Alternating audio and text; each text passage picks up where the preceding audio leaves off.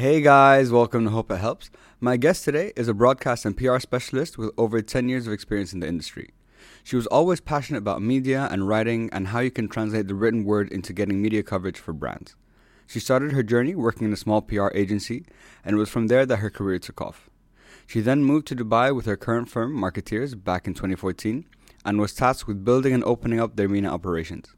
Fast forward to today, she is now the managing director of the firm. She works with some of the world's top brands, and they have won multiple awards and are the one and only specialist broadcast consultancy in the region. During this episode, we discuss her career experience working in PR and broadcasting. She shares with us her perspective around the ever-changing landscape of media, and we talk about the rise and growth of podcasting and what the future of the industry looks like. She has always been a very competitive person, and her passion and drive have been key factors in her success. She has learned through her experience about the power and impact that media has on shaping our perceptions of the world.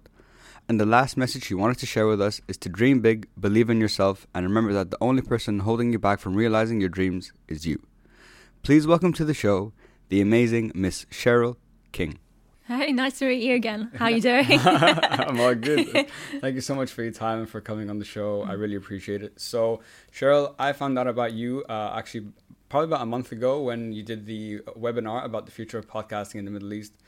And the data that you were sharing, like, about where's the market now, where's it going, and your background in like broadcast media, I'm like, that sounds really interesting. So I'm like, I'd love to have you on the show to understand, like, because you have an understanding of what this industry is. So it'd be really cool to have someone who has more of an understanding, not just someone who's doing a show, like understands about the business and so on. Oh, thank you. No, thank you. But before we get into all that, why don't you give all of us just a little bit of background about yourself, and we'll take it from there. Gosh, wow. Okay. Literally from the ear dot. I don't know. I'll start halfway through. Sure. But yeah, I mean, I guess so. I've been in the region now like for 6 years, which definitely I was one of those expats that came over for like thinking I was going to be here for 1 year, just have an adventure, like hopefully make some money, and then just travel a little bit and then sort of head back to the UK. But sort of 6 years on, and like I'm still absolutely loving it. Yeah. Yeah. But I mean, I suppose my kind of journey started. I mean, I've always been interested in media and reaching people in different kind of innovative ways, I guess. So I sort of first started back a small PR agency in Birmingham after doing my English degree. And it was fun. Like I kind of wanted to, I knew that I wanted to do something, but I didn't really know what. I was what you wanted to do. Yeah. Classically one of those graduates. I did an English degree and came out thinking, right, I guess I should be a teacher. But actually I probably wasn't so much thinking that. So I thought about, okay, maybe I could be getting into journalism, advertising, and PR, like was this really sort of slightly random left field thing that I thought wasn't really a proper career. Okay. So, but anyways, like after doing a bit of work experience, I found that I loved writing. Like that was my kind of default to go to. And I thought I kind of was quite passionate about how you could translate like the written word and how you could actually use it to achieve coverage and make an impact for a brand. Okay. So I started out in a small agency in Birmingham, but I think whilst I was there, like I always sort of thought, if you're going to be good at a job, if you're going to be amazing in this field, you have to be down in London. That was where the bright lights were. Yeah, and sure. it was where all the best people were. And I've always been super driven and very competitive with myself. So, I went down to London and I spent sort of 6 months traveling. Like, so I was very kind of, I think I came back thinking, literally, I can take on the world. Like, I can do anything. Like, the world's my oyster. So I had probably a bit of arrogance a bit about me. I was like, yeah, I can do this. So I moved down to London. I'm very much a kind of there's a bit of a country bumpkin, very sheltered up until that point in my life, like early 20s. I hadn't really been out of my hometown. Like the trajectory for where I lived was that you basically didn't really leave, so you stayed there. So that was, for me, it was quite scary moving to sort of the big city and to this huge kind of PR company I went to, which was amazing, but finding out suddenly there's like 100 people that are vying for a job that can do equally if not better a job as you. So it was very competitive, but I learned so much, and I worked for a company called Marketeers, which is a broadcast specialist. So slightly different to a sort of traditional PR agency. And we worked with brands to get them onto the radio, onto TV, and online. And it was just exciting. And we had sort of all these different radio studios where we worked. We had a TV studio, and we worked with all these kind of celebrities, and it was definitely like a work hard, play hard kind of environment. It sounds like it. It was intense, and I loved it there. But then after a few years, I sort of felt that I missed my kind of traditional sort of PR roots. I went to a tech agency, and I wanted to work for a one with like networked offices, so I could move around the world and just travel a little bit more, really. So I went to a brilliant agency called Lewis PR and worked under a guy called Chris Lewis, who was like a former FT journalist, and he was like hardcore. Probably, I can imagine. He was like the scariest person I'd ever worked with. And we used to come in every morning at 8 o'clock, and we sit down, we do the press briefing, and we go through all the newspapers. And sometimes he'd be like, "So, Cheryl, what's the stock market looking like for this client?" And if you didn't know that information, like off the top of your head, like that would just be like, you might as well not even hang around. So he was quite a taskmaster to work for, but at the same time, like I learned so much of discipline, like working for them. And then then kind of I was there for a year, and just this weird sort of crazy opportunity came up whilst I was there. And my ex-partner had a job offer to move to Dubai to work for Emirates, and it was amazing. Like, and it would literally happen so quickly. Like this random request came in, 2 days later, he was flying business class across to Dubai, given the whole kind of like experience. And it was one that was really too much of an exciting one to miss, really. So I think we thought about it for actually about a couple of weeks, because at that point in time we just bought a house, but also my dad's wife wasn't very well. She was quite sick, so it was just a strange time to make such quite a big decision to sort of up sticks. Yeah, I can imagine. And leave. But anyways, we did. In the end, it was the right thing to. I mean, it was such an amazing opportunity to go there, and we always thought, right, if it doesn't work out, we'll just come back. And it's 6 hours from home. You can always jump on a plane. So I sent my CV across to a recruitment agency, and it just so happened weirdly that my now boss, he runs Marketeers again, who I used to work for at that point. He was in this recruitment agency office at the time because he was quite good friends with the guy that ran it. When I sent my CV through, it went to this one of the guys that worked on the comms desk, and he picked it up and he went, "Cheryl King, Marketeers." And my boss was there, and he went, "Yeah, I know her." He was like, "Oh, she's just shared her CV with us. Like, she's looking to move out here." And he was like, "Send it to me." Yeah. And then fast forward a few months, I'd met up with him for coffee, and basically he said, "Right, we've got an opportunity for you to run and build an office in Dubai from scratch, and we want you to be the person to do it." So yeah, that was basically it. And then fast forward 6 years, and here we are. Here we are. Yeah. Wow. It's thrown straight into the lines then with that one. Like, from just working in PR to like, go open an office for us in a new country. It was crazy. And like, that was, for sure, it was like my big break, if you can think of a break in your career. Like before that, I was doing fine, like, but I wasn't remarkable. I was just one of many cogs in a big machine, basically. And at that point, I remember feeling so kind of a lot of weight on my shoulders and a lot of pressure to do well, but also super excited because we were introducing something very new to the region. Like Marketeers is a broadcast specialist, broadcast back in 2014 when I moved out. It was quite in its infancy in terms of how it works with brands. So video news content, placing that on sites was different.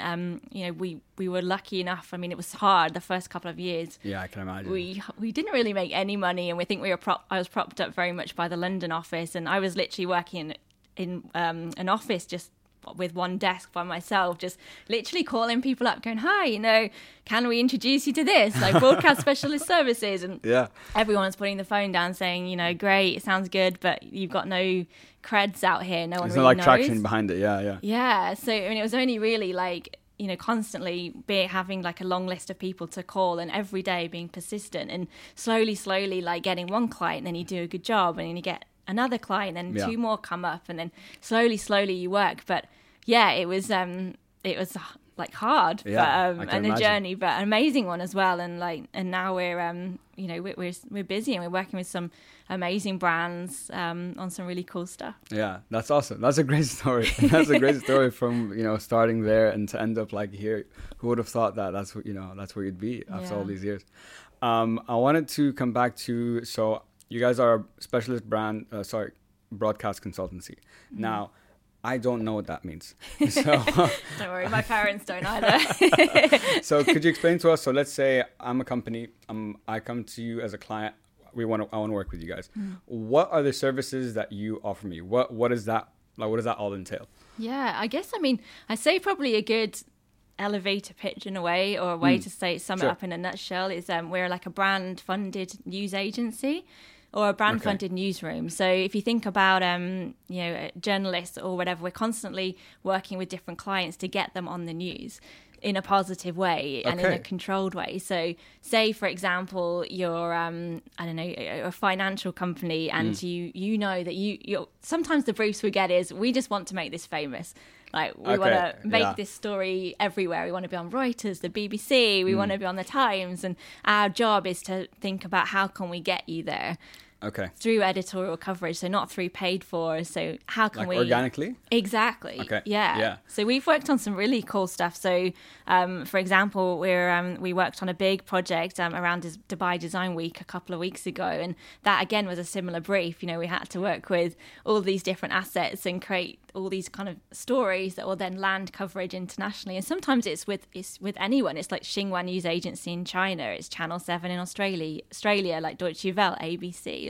So we basically work, and I think it's been cool. Like the last year, definitely, I think our role has sort of pivoted quite a bit. So I feel like we're working on kind of behalf of Brand Dubai and the UAE to sometimes like extol the messaging. So we're actually sort of managing the coverage and how the world sort of perceives this country. And that's interesting. It's been super fun. Like we did over the years, like we worked on the PayPal visit to the UAE back like in February last year, and that was insane. Like our job then was to basically manage all the broadcast coverage coming out of it and to make sure we were telling the right stories in the right way and controlling the message in a year that was interesting. We had the Catholic Church, we had like the Grand Imam coming across. There was lots of kind of negative stories coming out about things at that point, and our job was to make sure every single piece of broadcast coverage was positive, and that it told the story of the year of tolerance and peace and like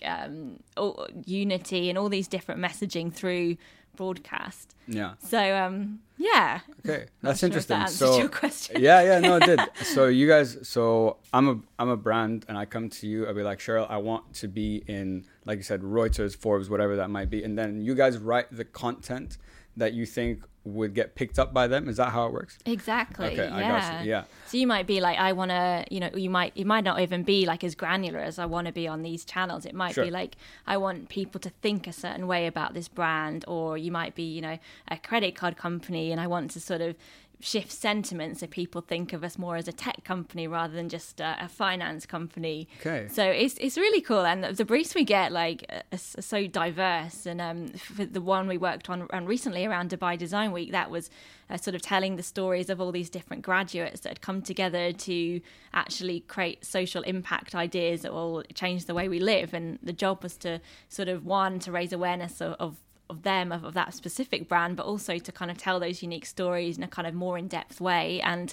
to really kind of ultimately encourage more universities over the next few years to kind of apply for this program. So a lot of it is there's sentiment, there's raising awareness, that there's changing perception as well. Like one of our clients is used to be thought of as a facilities management company. They wanted to be changed, that the kind of idea to be thought of something differently.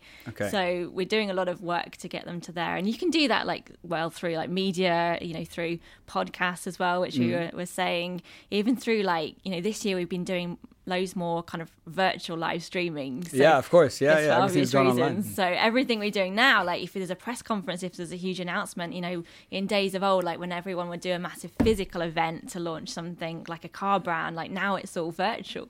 And that's really it's fun to do, because it feels like now we're bringing tech into all that. Yeah, and for it's sure. like moving the PR industry along as well, because I think before, like, this region sort of has a bit of a legacy for being known as, you know, a bit of a press release factory, and you know, you'd write press releases, journalists just pick them up verbatim, and it's like, okay, great, now you've got your 50 piece of coverage. Thank you for that. But it's actually now like looking at different ways and being innovative and sort of ditching the rule book and doing things differently. And I think, if anything, this year has kind of forced us all to think beyond the traditional and more engaging ways that we can do things. Yeah, and I think that's a very good point, not just from your side as the creatives that are doing this, but I think also from the client side. They've realized that, like I said, this year everything changed and everything's online. So trying to be in maybe like a newspaper now is probably not the best way to like be going about this. We should be focusing more on the online and to switch all that up.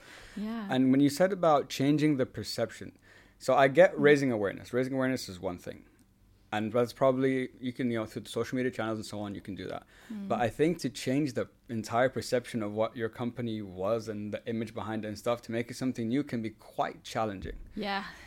So how does that, like, how does that start? You know, how do you even start making that change? And I'm sure that's not going to happen in like one post, two posts. This is like a long-term thing. Yeah, exactly. Yeah. And it is a challenge, like, and it's definitely not an overnight awareness thing where you just sort of press a button and suddenly, great, we now all think this and we used to think this. Exactly. So it's definitely like a longer term strategy. But I mean, yeah, how do you go about doing that? I mean, it's a lot of things that go into it. I think probably the way we would approach it is firstly understanding what that perception is, you know, doing media audits, you know, doing kind of a focus group to understand where the current land lies, and also then having a clear focus on, right, what do you want to be known as?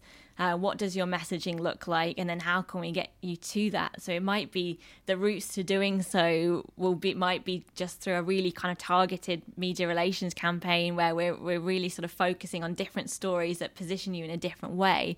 Or if you're known, for example, as not really being a thought leader, you know, giving you a voice and a subject and a topic that you're passionate about that you can own and lead. And then the tactical ways to do it, you know, I think there's so many different ways. You know, TV still obviously has a huge footprint here. Radio actually in certain areas of the Middle East reaches more households than TV though. So there's ways to think of it from that side. But then also like looking at stakeholders and how you can use people and your advocates to help you change perception. And then bringing that in through social media, I think, and I guess probably the main thing is knowing your audience too, because knowing the audience, once you like know where they are, then it's easy to target them. So if you're a B2B brand, you know, if you're business driven, you know, LinkedIn is a really amazing, powerful platform. For sure. And like I know that you use it a lot, and same as me. So my life is on LinkedIn. Yeah, it's crazy, right? And even we've done like, I mean, this region more than others, I feel like LinkedIn's like the de facto platform to be on. Like I think we've probably done business on like LinkedIn. Like we've actually like secured, I think, the opportunity to speak with Ali on the last webinar that came through a LinkedIn. Oh, through connection. LinkedIn, So, yeah, it's good. So I think there's good ways, and it's good to see how this region sort of really, I think, embracing different means to communicate, and how it's so quick as well. And that's one thing I love about here. Yeah, it's just speedy to do things. Yeah, I think that's actually a very good point, because I think there's a lag time in adoption, but once it's there, it like takes off like a rocket. You know, so everyone gets on it, everyone starts using it, and it becomes the new norm, pretty much. That's so true. Yeah. And one thing you said earlier that was interesting, because I had a question about it. So TV and radio. Now, in the history of broadcast media, we started with the radio. Yeah. Then we moved on to the TV, so that was now the new hot thing. And then came social media, and now we have podcasts. And what you said was interesting, that TV in this part of the world and radio in other parts of the Middle East are still quite relevant. So I was thinking, I'm like, moving forward now with like podcasts, with like social media, there's so many ways to broadcast content. Do you think in a couple of years the traditional ways like TV and radio are still going to be viable, or do you think we're going to get to a point that tech has advanced so much, we're so ingrained in all these platforms and all these new ways to consume it, that that's not going to be useful anymore?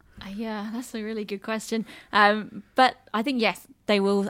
They'll definitely still be relevant, and they'll still be winning big. I think what I think is interesting now is that, for example, NBC, it actually has more of its audience are online than actually traditional like consuming content. So more people are actually consuming content for NBC through social media rather than actually traditionally sitting in front of the TV and watching a program. And like that's how it will go. Like definitely it's like the merger, it's like conversion media. So it's how the media sort of blurring the boundaries and how things are pivoting. Like even, you know, podcasts now, they're becoming like Apple, for example. One thing they're doing to try and wrangle a bit of the lion's share of viewership from Spotify is to actually create series out of their own Apple podcast. Like that's their intention. That's why they have Apple TV. Well, that's one of the reasons why they have Apple TV. Sure. So they're looking to kind of like, it's just the different ways that media, I think, are moving and finding different platforms to kind of make themselves relevant. But when you think of like, I don't know, ARN, for example, and radio, like, you can consume that through so many different platforms. Like for when we're in the office, we listen to Virgin and Dubai 92 through laptops and through our TV screens. And then there's the different ways that media is sort of moving beyond that. You know, Gulf News, for example, has its Gulf News Reach online platform. You know, Arabian Business did AB Live. It had its podcast arm to it as well. The National has a podcast too. So I think it's exciting for media at the moment because they're kind of operating outside of like the four walls of what maybe what they're known for, and they have to do that because if they don't, they'll fail. They won't be competitive. Audience habits are changing. You know, I think it's weird as well because there's a lot around like snackable content now. Like people's attention spans are getting shorter. Like TikTok, for example, like the king of that. Yeah, for sure. And then like through IG Live and Instagram, like 15-second pieces. And then, so that's one way like to reach like the youth culture. But then also like podcasts have come along as this kind of not really new kid on the block because they've been around since 2005, but they're sort of relevant now more so. Exactly. And they're longer. Like, you know, this podcast isn't 15 seconds. It's going to be definitely the way like we're talking. But yeah, it's like, it's crazy how like that it's defying like the trend for shorter content because podcasts are kind of completely different. And that's, you know, there's like, you know, This American Life when that came on board and sort of really, I think, put podcasts on the map in terms of real kind of binge watch listening popular content like that. They were long. And then, you know, Joe Rogan's podcast, some of them are like 3 hours, right? Yeah, I don't know how he does 3 hours, to be honest. Exactly. And so that kind of changes things. But yeah, it's just how media is just moving and how audience like habits are completely changing. And again, this year as well, I think with people being on lockdown, having more time on their hands, that's where podcasts have won big, and I think radio and TV is thinking about how they move and what their next steps are. So yeah. One thing you said actually that I didn't pay attention to that's so true is that, like you said, there's a big push right now for snackable content. So like 15 seconds, TikTok, quick, you consume it and you want more and more and more. But at the same time, the popularity of podcasts are increasing, which are much longer. So it's weird to have those two things going on at once. Why do you have a lack of attention here, but you have more of attention here? Is it maybe the content? Do you want this more to a conversation? What do you think is the reason that those two things almost shouldn't exist at the same time? Do you understand what I mean? It's weird. It is super. Yeah, it is strange. And but I think people just. I think if you go back to what people listen to and what they're looking for. So when you think about snackable content, it's always quick. You know, when you're on Instagram, you're scrolling, your attention span is short. Like that's a lot of the time why they do like text. Even on Facebook, when you watch a video, they have the text on the video because a lot of people don't actually listen with their sound on. So so you'll just read along. You're just reading it. But your attention span there is maybe because the content perhaps isn't quite as like is specific or targeted. You're just scrolling down, so you want something that's just going to hook you in. You know, if they haven't got you within the first few seconds, you switch off. And that's like, I mean, and that works for like the generations coming up. So the Gen Y, whatever version of generation we're on now, like they're literally like that works for them because they're of that culture which is like instant gratification. That's where TikTok wins big, but podcasts as well. Like that's, I think, completely different. And when you listen to a podcast, you know, you're not an accidental listener. You don't just happen upon a podcast. You listen to it because you have a very specific like interest in that one. Like, you know, if you're interested in a podcast around, I don't know, psychology or business or sport or whatever, then you're going to be focused on that and you're going to have an interest in it. So therefore, I would say it's, you know, the longer form content works because it's playing to everything that you're keen on. But yeah, I mean, the rates for like consumption on podcasts, like I think 93% of people that listen to a podcast finish it. So wow, that's huge. It's massive. That's really big. And like even in this region, I think the average length of podcast is about like 48 minutes. So on that, like if people are listening to most of that, then, and even for like a brand, like, cause that's the way we come at it, you can say a lot in that time. So of course, it's huge. So yeah. One thing that you were talking about, like, you're so right. You don't accidentally like listen to a podcast. It's not like music. You're on the radio, a song comes on that you weren't planning to listen to, and you're like, and then you find out about it. A podcast is a very targeted thing that you're going out to seek. But I think the contrast between the two, because I think all of us, but like you said, the younger generation for sure, it's snackable content for sure. But I think like in the older generations, you find that the snackable content's cool and it can be addictive, and I can stay on TikTok for like an hour, like, not gonna lie, just like scrolling. It's endless entertainment. But yeah. I think with podcasts, why there might be a big push towards it is value. What's your, like, this I'm watching for entertainment, but this I'm listening to or watching for genuine value. I want to get something from this, whether it's an insight, whether it's a tool, whether it's just something I'm passionate about. There's some value that I'm going to come out of that. I think that might be the contrast between the two. Yeah, absolutely. You're listening to be informed. You're listening to educate yourself, and you're listening to get something from it. So yeah, you're listening to it. Your kind of motivations for listening to are probably quite different. And and there's so many different platforms now. Like, I mean, it's been great to see like this year, like Angami sort of come into the mix as like for this region, from this region.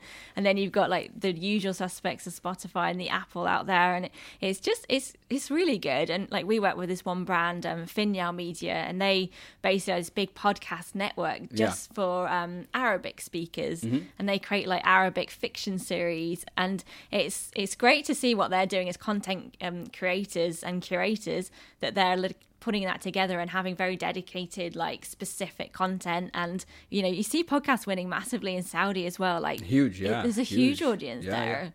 And it's good to see like these, because I guess like in the UK, for example, we have Ofcom, that regulates everything to the nth degree. Like there's nothing here at the moment anyways, for podcasting. So it's this big sort of open forum, unregulated forum that people can speak in a very kind of unapologetic, very free manner that people are loving. And podcasts win big with like youth just as well as like with older people as well. Like the split is pretty much, there's not really much in it, so it's good to see. Like I think there's a podcast for anything you're interested 100%. in By now, for sure, literally anything from cooking to therapy to anything in between, you'll find something. 100%.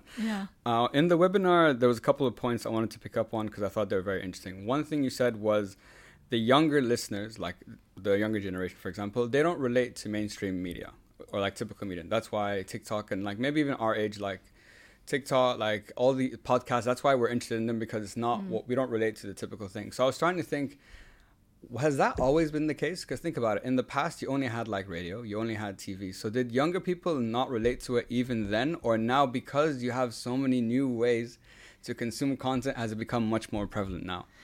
I think I guess younger people coming up now, they're just, the whole media landscape is so different. They're growing up as worldly citizens when you're bombarded so much with so much content. It's an overload, and it is. And social media, you think you wake up in the morning, first thing you do, you check your phone. You got 50 WhatsApp messages, you got Instagram, Facebook, TikTok, like all these things coming at you. And I think it's crazy now. I mean, my nephew, he's 9, and he's already kind of swiping on an iPad. Like a pro. Exactly. And it's a completely different set of media, and I think it can be dangerous. There's so much content coming at people, and to be able to navigate that, and I guess that it does sort of coincide with publishing houses struggling a little bit, like print media has sort of struggled. People aren't picking up a paper as much as before and going away reading it for a couple of hours like that. How we consume content is completely changing, and then all of a sudden, against this backdrop, you've got people are becoming TikTok stars overnight. Honestly. It's really interesting how it's so different now. But then radio is still like, is still powerful. Like, you know, the Chris Fade show there's more listeners than ever. Like Dubai 92, there's like lots of content there, and then you've also got like the big players, you know, your BBCs, your Reuters, your Sky News of the world that's continuing to sort of create or deliver amazing journalism and give some great sort of content. So yeah, I think it's just different ways that people are consuming content now, and it will be interesting to see how, if we get more platforms like TikTok, there's so many different ones, and I think, like, you know, what Spotify and Apple are doing as well in terms of like the audio space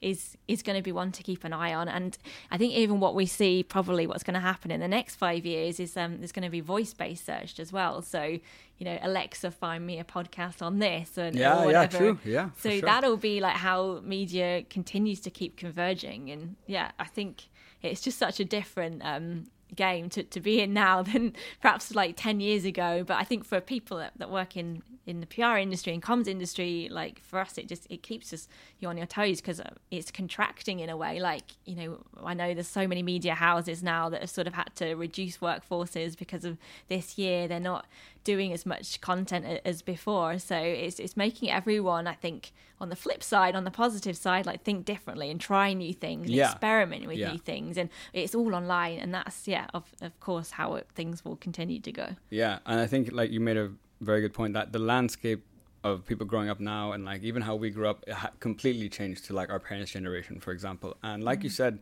it can be overwhelming. And this is what I was thinking about. I'm like, okay, with a TV station, with a radio station, that with each one, there's kind of a message you're pushing. Behind all the news that I'm pushing, there's a certain agenda I'm trying to push, whether it's radio, whether it's that. And there's rules that govern that. So I couldn't come on like a TV station and talk about something that goes completely against like what their brand is. So with podcasts, though, like you said, it's very authentic, it's very natural. And a lot of the times, if it's not company based, it's a person like myself or like many other people. So you get access to so many different opinions and views on anything, on any topic, and so on. And like you said, that can be overwhelming. So you know how now there's all that over the last few years, like what's real news, what's fake news, and all this kind of stuff coming on. So it can, like you said, it's positive because you have access to so many more opinions. But I believe it's now, if anything, 10 times harder to formulate your own. What do you think? Yeah, or is it? I don't know. I mean, or does that just equip you with more, I guess, points of, exactly, like perspective, so you have a bit more information, so you can think, okay, actually, like, then this is what I think, because I've listened to multiple different views on something. But yeah, I mean, you know, there's always an agenda, right? I think with any sort of media, so trying to sort of sift through the noise, I think, and figure out what you think. It's not easy. And, you know, there's there's sort of the Daily Mail culture back in, not just the UK, but everywhere, where, you know, it's so kind of pushing people down a specific way and making people think a certain way about people, things, ideologies, their political bias, you know, what they think about gender, what they think about, you know, left or right wing. Like, it definitely it infiltrates, you know, the media is hugely powerful, like to like an absolute massive degree. Like it's kind of supports elections, like the political landscape, you know, propaganda. It was used in times of old to kind of convince people to do something or behave a certain way, or to convince people to follow a certain political ideology. So there's of course, like free speech is hugely important, but with the media, there's they're controlled by very specific like media houses, and they're always pushing the, you know, the party line. But I guess it must be, I think it's sort of finding out you're right, the media outlets that you sort of feel reflect your views. Like, I mean, I love reading the BBC because I feel that is reports, obviously 100% has its own, and there's a known sort of spin on certain things, but at least you feel like you're getting a bit of factual information at some point. So but I guess there's so much there, and I think the media has a huge role in terms of shaping what we think about things, and that's why it's such a powerful, influential tool. For sure. It makes sense. I think at the end of I think you made a good point. Like, you are open to so many more perspectives now because you have access to all this. I think it's just figuring out what, you know, trying to sift through everything and figure out, okay, this is what I think, or I believe this channel fully reflects what I, support and believe at the end of the day. And taking things with a bit of a pinch of salt as well. Like, yeah, exactly. I know when I speak to my parents back home and they're like, oh, did you see the papers? And did you see the headline on this? And you're like, well, yeah, you may think that, but actually read this and it may change what you think about things. So, and it just shows you how polarized some media can be. But No, exactly. I wanted to come back to the whole podcast discussion. So a lot of, like you said earlier, a lot of companies and a lot of brands now have a podcast. And I know you guys have one too. And I'll get into that in a little bit. But I went to a podcast workshop before I started all this. It was by, her name is Hiba Fisher. She's the CEO of Kerning Cultures. And I've had her on the podcast. She's amazing. Yeah, she's awesome. So she did a whole podcast workshop for like one day. And I went to it before I launched mine. And when I was there, the interesting thing was, and that was my first like wake up call, that I was the only one there that was there to start like my own podcast as an individual. Everyone else was there from a company.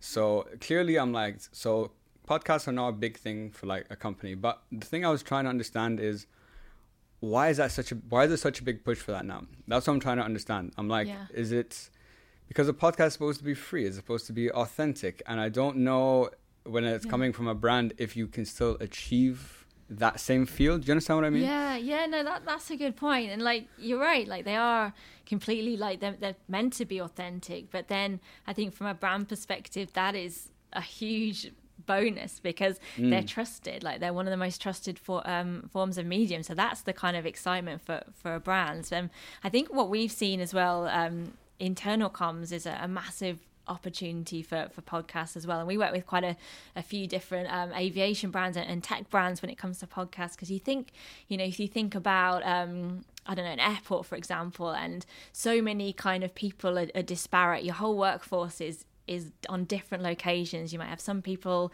literally on the runway, like other people in the back office, other people in like another country, and you've got all these people that are just so kind of disparate and they're not together. Like, so how do you communicate as a business with all these people? And like, yes, you can send out an email newsletter, yes, you can try and do a town hall meeting, but is it actually effective? How are you going to get all these people together at the same time? So I think podcasts by their nature work so well for that. So how do you speak to people easily? Well, you look at the one common device to all. Everyone has a smartphone. Podcasts are mobile first. Yeah, they are. You can, you can download them when you're on Wi-Fi. You can listen to them at your leisure. It's radio on demand in essence.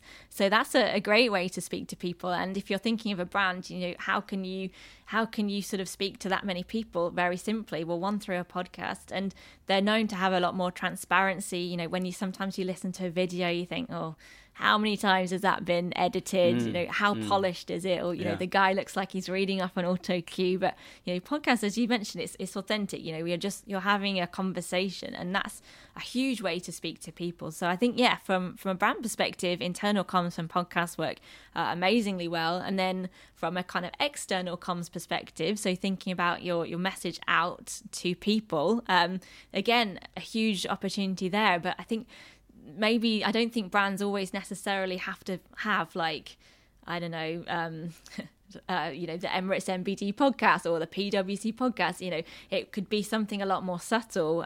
We work with a legal firm, and we've got this podcast with them, which is doing amazingly well, and it's called The Case Files. Okay. So that's a great name. So it's a decent one. That's thanks to the guys in London. But it's basically about all these kind of horror stories that have happened, or these legal horror stories that have happened, and we get the actual people that are involved in the stories. So it might be this.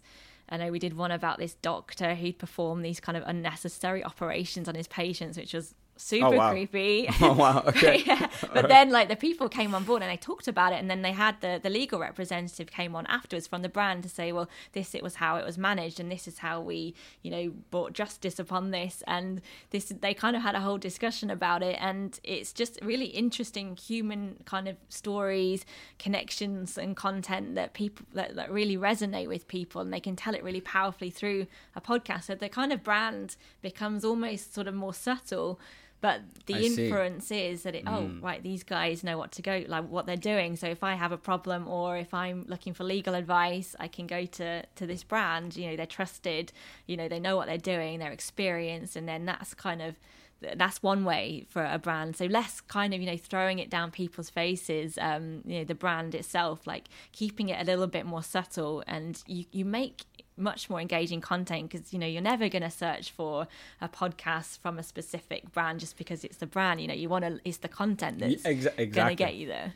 So yeah, and I think that's a good thing. And then, you know, they're measurable. That's also why it's good for brands. Like, you can easily tell how many people have listened to podcasts, how many, where they're from as well. There's tools now where you can look at what countries they're from, how long people listen to it as well. You know, you can look at views. So kind of from a sort of business outcome, it has really powerful stats, and traditional ways to PR. Like, sometimes you think, okay, I'll get a nice piece of content in 3 newspapers, and you're just looking at like arbitrary metrics, like, you know, advertising value equivalent figure, which doesn't work, and then like you get reach. So it's just like, it's good ways. So I think there's just the way I can see why Heba had lots of brands in that podcast workshop, because the people are getting quite excited about what they can do with them. Yeah.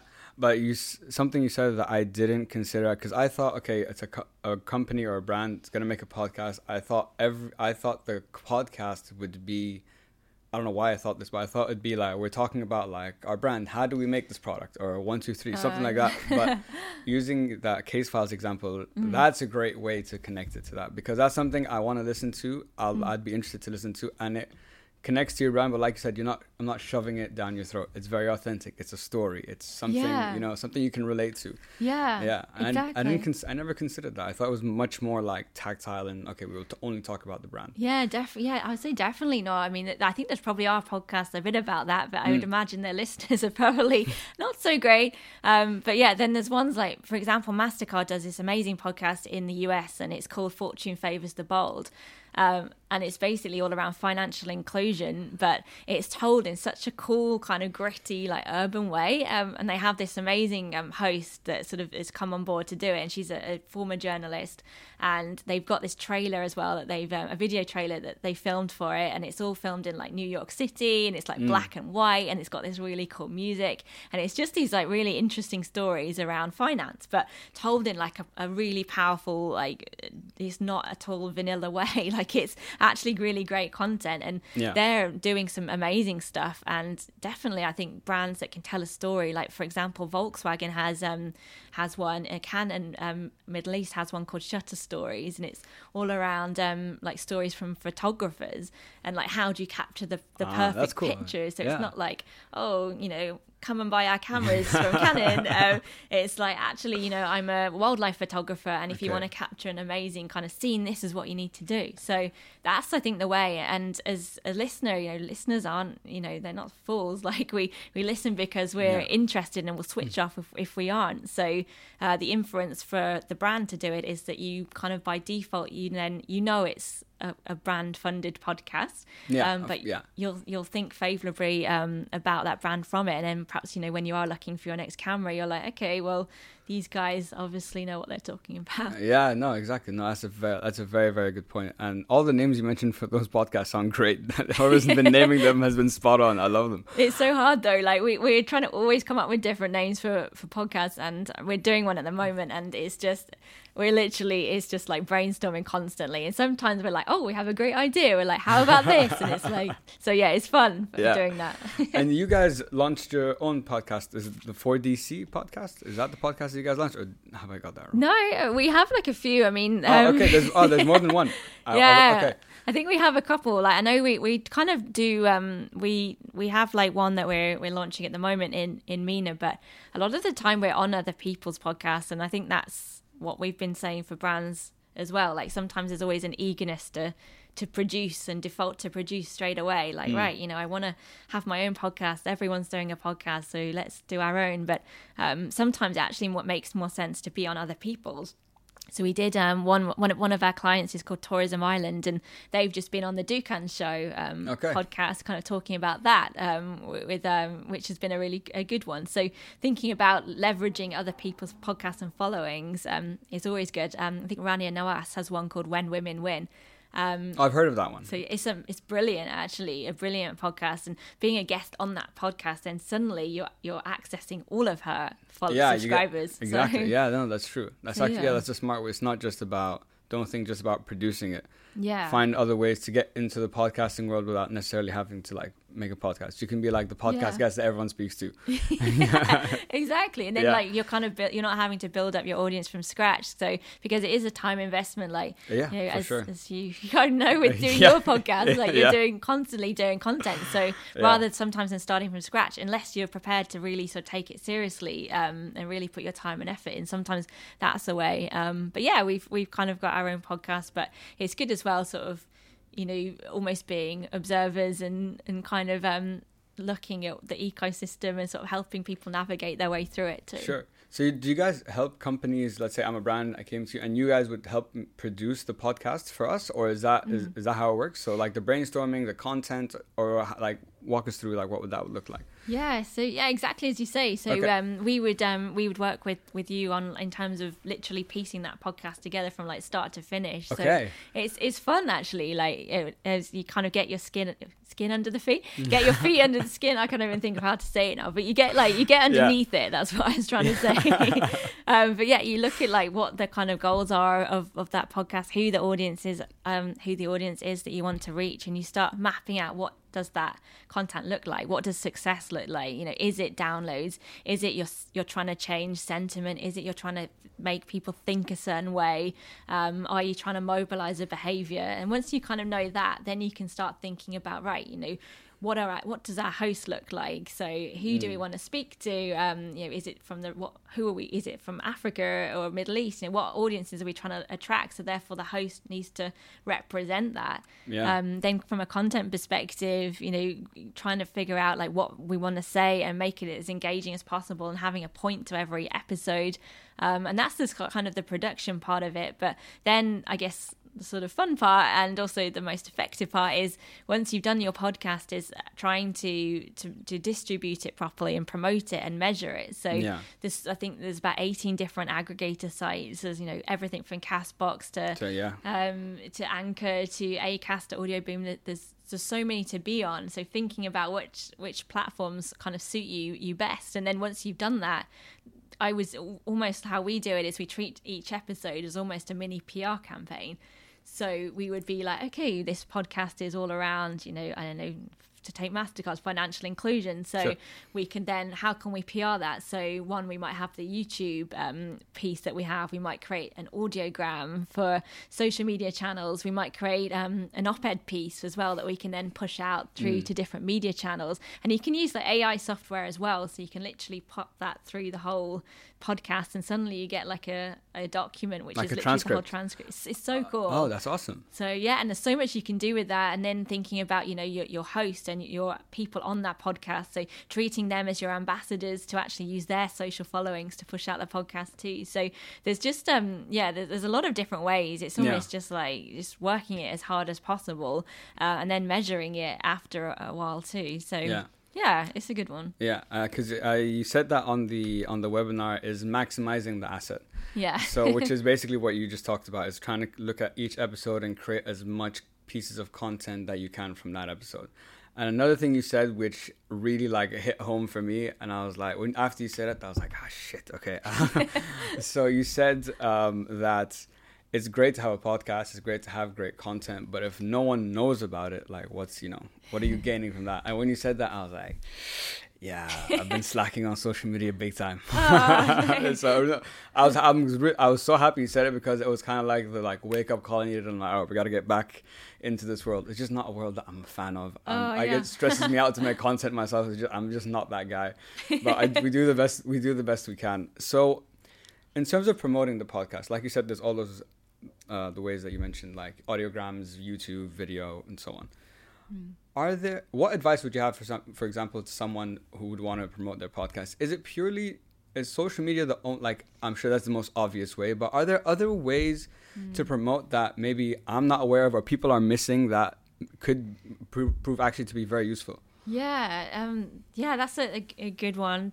And social media is probably like the has to be part of the mix because of course, it's so important. Yeah. But again, like, you know, we sort of treat each podcast, you know, you're thinking about every single thing. So I guess it goes back to where is your audience, right? So, you know, your audience, if it's a consumer podcast or even I don't know, maybe it's a podcast about cars. So you then might want to target as kind of the automotive news channels as well. So there'll be kind of like Arab GT, for example. So you could actually then try and use that podcast and that piece of content to actually, when we say sell in, actually create an article where the link to the podcast is in the article. So you're kind of driving listenership viewership from that kind of media publication to listen to your podcast. So we do that quite a lot. So we'll always, with any podcast, write about it. Write a blog post or write an article or write just something based on what it's about. And then because there's always interesting content in there. What also is really, so then you can sell that into different magazines and publications and get them to run that article and hopefully embed the podcast link in it or drive people to Apple or SoundCloud or wherever to listen to it. But yeah, other than that, there's a lot of things. I think even just thinking about, you know, it's audio content, so rendering some sound bites. You know, what we've done a few times before is we take out, you know, a really powerful sort of 15-20 second quote, and then you can then try and you can look to place that with a radio station, so they can carry that as part of their news bulletins, but also even, you know, cross sell your podcast. So I mean, if you did go down the kind of ad route, then, you know, you can even speak to other podcasts that have the same type of database and audience that you want to attract, and even encourage kind of advertising or doing a short in read or getting them to promote your podcast too. And I do think that's a good thing about this like community, is it's not really like even like with Kerning Cultures with Heather. So she has like, I mean, everyone's very helpful and supportive. They are. And like a couple of years ago, and it didn't happen this year, but we had the Middle East Podcast Forum, and everyone went there, and it was it was just a really nice like community of people, and people came from Saudi, like all over like the Middle East, and like it was just a series of conversations about what the latest is in the podcast space and how we can kind of help content creators and those that are keen to start their podcast and put them in touch with the right people.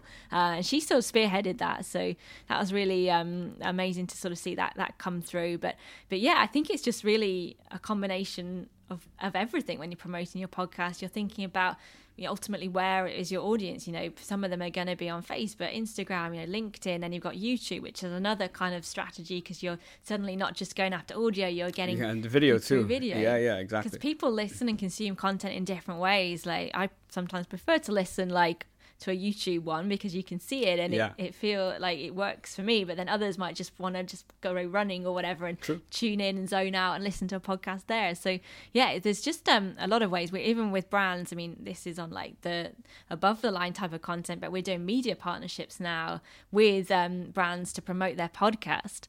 So thinking about things like, I don't know, Business Insider, Forbes, for example, like they are now actively promoting podcasts too. So it's just, there's just a lot to do. And I think, I suppose it depends on how, you know, how much time, how much budget you have to put behind it. But there's a lot of possibilities. Yeah, for sure.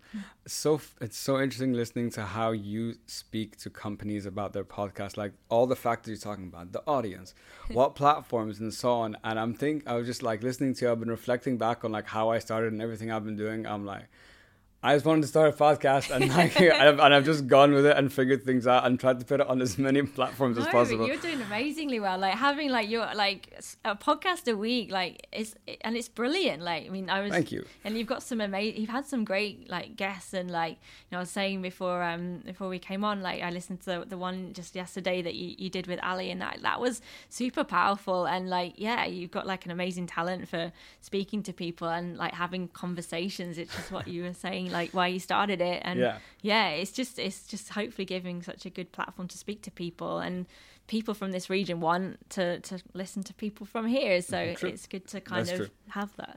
Thank you so much for the kind words. I really appreciate it. That's very sweet. It is a week. Episode a week is very hectic, guys, just so you know. But I, like I said, I was telling you earlier, I love it. This is like the dream. It's even whatever happens, no matter, I don't know what's going to happen with the podcast in the future. Of course, I'd like this to be like my full-time gig eventually.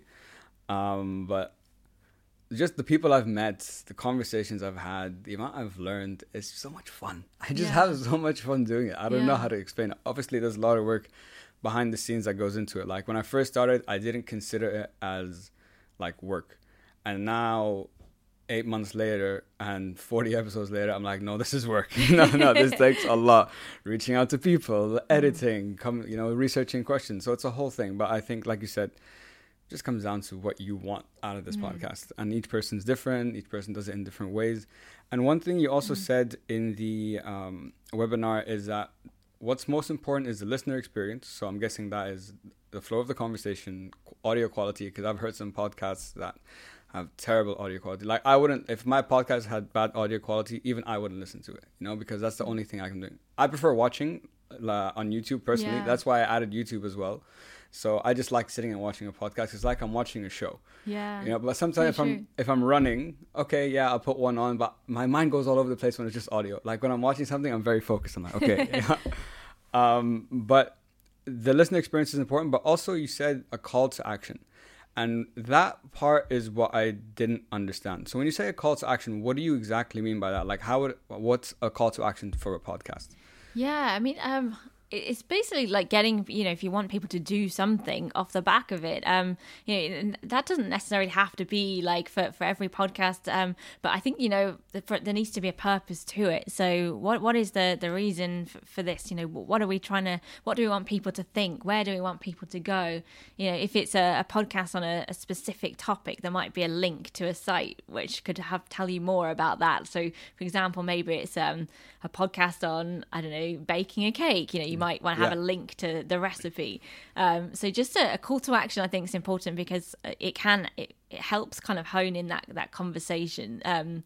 We did an interesting campaign a couple of weeks ago, not through a podcast, but it was all around like this stalkerware cybersecurity software that's actually quite scary. But we did it with the cybersecurity brand, and the call to action was, visit the website if you think you've been affected, and you can find out more and where to go. So I think podcasts are good from that side. If you want to affect change, or if you want people to do something, or if you've got a website and you want people to actually come and follow you so you can actually learn more about you and your life, and actually if there's a link on there to all your other previous episodes, then that would be a great kind of natural call to action. So if you've enjoyed this podcast, check out my website and you can listen to kind of all the 39 other episodes, and which might be interesting for you. So call to actions are good. I think sometimes they just help cement your audience and the loyalty factor, because people are listening to this because they've invested in you, they like your style, and how can you kind of make them sort of a real big advocates, and that's one way to do it. That's true. We will add the call to action for the first time today. But no, thank you. I didn't understand exactly what that meant, but it makes a lot of sense now, like after hearing you explain it. And one thing that you just said about loyalty, and in the stats, you guys said 78% of people don't mind listening to an ad in the podcast, and 68% of people will actually buy the product if there's someone that you follow and that you enjoy. And I was trying to understand. I'm like, what's the reason behind that? Why is that so powerful? I get you're connecting because you're connecting with the person, but couldn't I say the same thing about like a big influencer who like posts about a product? Typically, people are going to buy that product. So if you're comparing the two, like influencer like selling or branding or marketing compared to like a podcast, which do you think is more successful, and why is the other one more successful?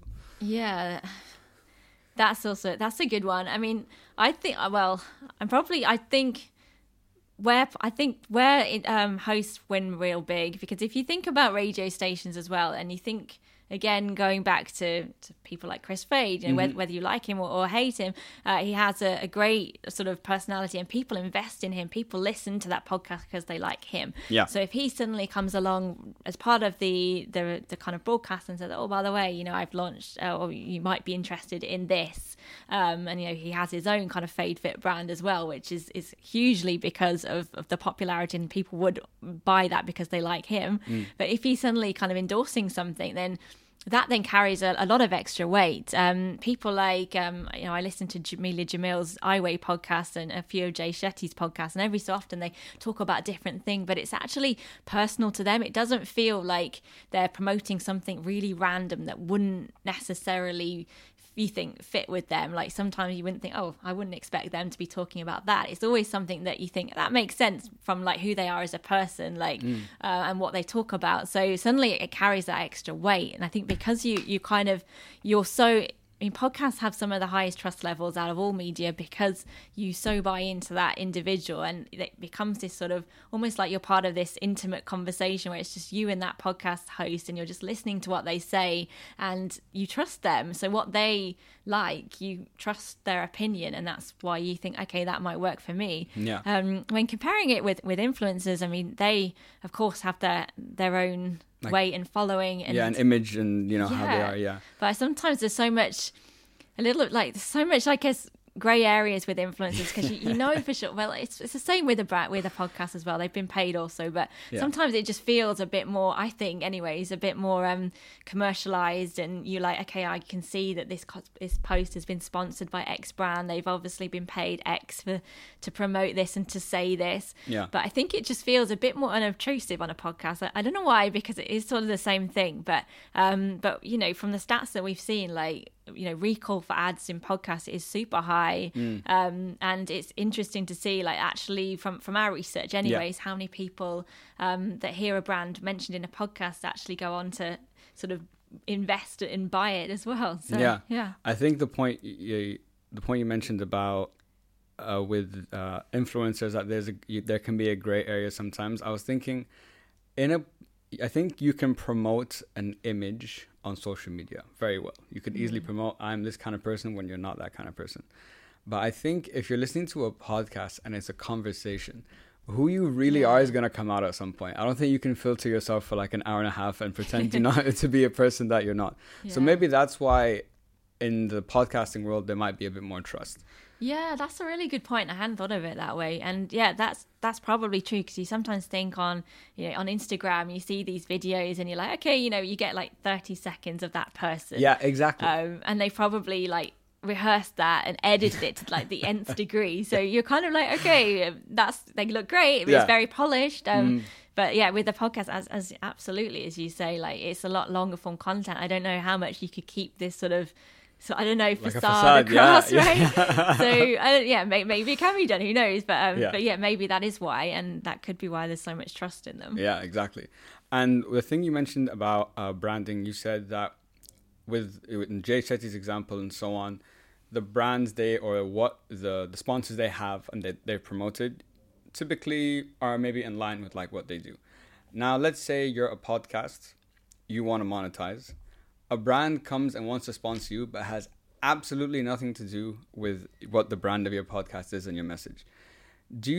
Would you advise someone to take that, or should you be actively seeking out the ones that truly and only resonate with your brand? Because I feel, okay, this is great, you might make some money, but I think the image in the long term, like it's good in the short term, but the long term, I think it affects your credibility a little bit. Yeah, exactly. And listeners will see through that. Like, exactly, they'll just be like, well, that's strange. Like, why? And that just feels like you're kind of selling out, maybe. Or but equally as well, like, you know, I'd also question it for the brand. Like, why they shouldn't come to you because you're just the face of something and think, okay, right, this person's popular, I want to capitalize on their celebrity. Or, for example, you know, they need to make sure that for them that they're speaking to the right audience. So usually the tie-ups between the host, you know, the podcast and the brand are quite seamless, and they work quite well because there's a kind of commonality in terms of what they're trying to do and the audience they're trying to reach. Sure. So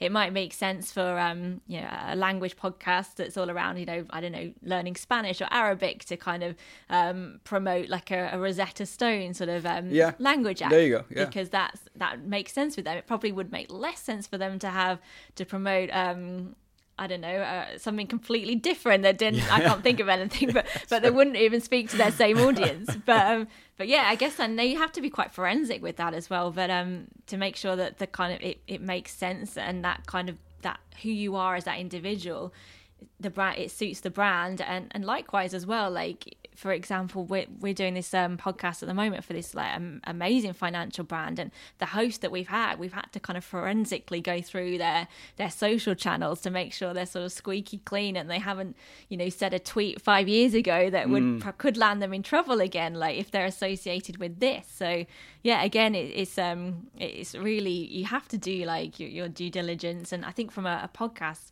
host perspective, or someone who has their own podcast, making sure that you've got a cool brand tie-up, if there is one that you really like working with, and making sure that you're kind of on the same page, your values are the same, you're speaking to the right audience. It seems natural, because otherwise listeners will just see through it. Yeah, exactly. I haven't had any sponsors in the podcast yet, but my vision has always been, and maybe I'm being naive and maybe it might make me miss some opportunities, but I was always like, if it's a product that I would use, or a sponsor that's something that I would actually like use myself, then I'm more than happy to share that, because I'm not pretending I use this product, but I really don't. I think that's my vision for it. I don't know if that we'll find out in time what's going to happen, I guess, but that's my vision. At least. I don't know. That's absolutely, because like your podcast is almost your personality. It's like exactly. It's what you're into. So having something that really like speaks to that is super important. Yeah. And one thing that I've heard some podcasts do from a monetization perspective is licensing. Now, I've never understood this part, and I don't know how it works. So I was hoping you could explain, because my podcast, like many podcasts, this is free content. You could listen to it anywhere. Anyone could play this content. So I don't understand how licensing comes into that. Could you walk us through like how that works? Yeah, I mean, I guess it's still quite a new thing, but for example, like Russell Brand's podcast now in the UK, he's kind of gone on to Luminary, which is the first kind of podcast behind a paywall platform, and that's now you have to pay for it, and that's very new. But I think maybe that is definitely will be where this whole ecosystem goes. If you think about this, like the most mature podcast markets out there are sort of South Korea, China and Taiwan, and that's how they all consume content.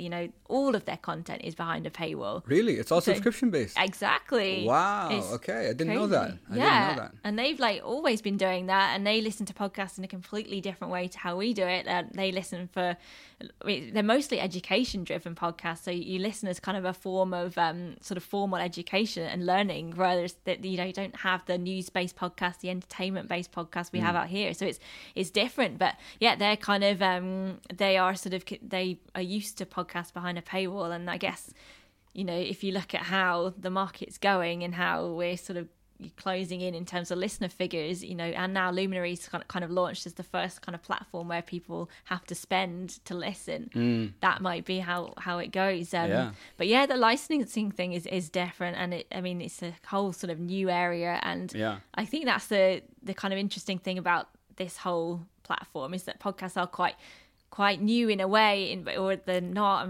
But they are, and it's like just like how things are going. It's like we're all kind of like learning together. But exactly. Even like the Middle East, it's still like it's still a little bit in its infancy. But for sure, like when we were kind of banging the drum for podcasts, for well over a year now, and even when we were trying to sort of sell podcasts kind of last year to brands, they were still a little bit like, oh, is it good? It's a bit new. I think we'll kind of stick with what we're doing. But now everyone's doing them, and they're mainstream, and that's the great opportunity for them. And it's exciting to kind of have this ecosystem where everyone sort of wants to get involved. But I think there's a lot of learning that has to be done, because as you've mentioned, there's some amazing ones, but then there's some kind of terrible ones, to be honest. So it's like trying to find some great content and like actually like then promote them properly, and then go from there. But I never knew that in like the Far East it was all subscription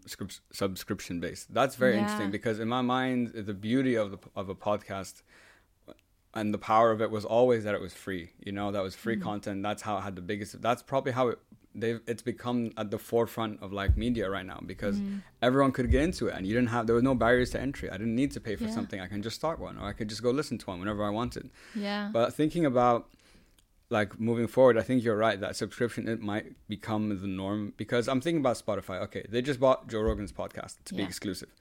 Now it's for free, but for example, I'm a Spotify subscriber already, so is it still free? Is it free? Yeah. You know what I mean? I was just thinking, I'm like, okay, it might not be like advertised as now I have to. You can have the free version and still listen to it for free, but it gives you that push to be like, maybe I should just, get the subscription, pay for the subscription. Exactly. So it's interesting, yeah. And like Spotify have done, like, they've been so aggressive in the podcast space. Oh, yeah. Like they're like the Netflix of the kind of audio world. Like Spotify has been really kind of keen to sort of like wrangle some of the lion's share of the voice away from Apple, and they've done it. Like, and they spec that, I can't remember how much they paid for Joe Rogan's podcast. 100 million. Yeah, insane. Yeah. Like, and that's like, that is going to literally push them so much further away from Apple. But Apple's, I think, has sort of missed a couple of tricks on the way, but now like they have this whole idea with Apple TV and creating podcast series that are exclusive for Apple, then going to be kind of played out there. So are they a bit too late to the game? Like, who knows? But the fact that we've got out here, we've got Deezer now for the Middle East. SoundCloud's a great one. I know that your podcast on that one too. So and Angami's doing well as also. You have Stitcher, you have like Acast, Audio Boom, like Buzzsprout. So there's just these really it's just so many kind of different channels, and they're making, like, as you say, the barrier to entry is low. It's low, exactly. Like, people can do it on their smartphone if they wanted to. Literally, You just get a smartphone, record, and there you go. Yeah, honestly. And like they're not bad. Like, the fact that tech's getting like, it's increasing, it's getting more advanced. You can do more with like the devices that you have, and like this, it's essentially just audio and radio on demand. So some good stuff you can do. Yeah, for sure. I wanted to come back to the PR side of things. So I don't really understand PR personally. Okay, so I wanted to get some advice. And I was thinking, okay, first of all, is when it comes to PR, is doing PR for a brand different than doing it for an individual? Do you understand what I mean? So let's say I'm a company, we come to you, we're like, Cheryl would like you to do our PR for us. Or I'm like a public figure or something. I can come to you and be like, hi, Cheryl, I'd also like you to do my PR. Yeah. Is it different when you're doing it for an individual and for a company, or do the same rules apply? I think the same rules do apply, because you're even if you're a person, you're still, that person is, you think of them almost as a brand, They stand for a certain values. They are about a certain thing. They want to be known for a certain thing as well. So like brands and people, like, it's almost, it's the same, but there's always different challenges, and no two brands are the same. Like, it's so, everything you do has to be so specific, and it's so individual. I mean, like, I've been sort of in this industry for sort of 13 years now, and every brief we get, like, it's so different. There's a whole new set of challenges and considerations to think about, and that's kind of what keeps it interesting. But like, it's understanding, like, we've done some PR once for, like, sort of quite senior sort of figures, and for royalty as well, and like managing their reputations. There's probably a lot more that comes into it when it's the individual. Crisis comms, for example, like, thinking about if something badly goes wrong, or someone says something, what do you say? Like, what is the image? How do you damage control, or what do you say to the press? So there's a lot of things about that. But equally as well, like, there's it's just understanding. I think always going back to the same thing. Who is it that you're trying to speak to, and what do you want them to think about you? That is is public relations, and it's managing people's reputations, whether that's an individual, whether that's a brand. You're still looking to do the same. Yeah. Okay, that's interesting. Okay, because you made a good point that with an individual, it might be a little more sensitive. Yeah. Yeah, because like you said, something bad happens, then it's like you're not just defending a company, you're not trying to protect the company, you're trying to protect the individual, which I think could be much more challenging. And I wanted to ask you about this. Do you know the famous saying, "There's no such thing as bad publicity"? Do you agree or do you disagree, and why? That's a really hard question. I don't think I think there is such thing as bad publicity for sure, because it can be so damaging. But however, there's sometimes actually, and this is an example from back in the UK. There was there's this story. It was on a program called it was ITV's This Morning, and it was basically it called this whole uproar in the Tube in London. There was this big poster, and it was a poster campaign, and it was around. I think it was around, it was basically around these kind of getting, was it some exercise pills or something? Maybe it wasn't so good because I don't remember the brand, but the actual kind of ad campaign I do remember, and it had this woman in a bikini on there, and she was saying, I feel great because I'm kind of bikini ready and I'm on holiday, and it's basically down to this brand that I've been able to do that.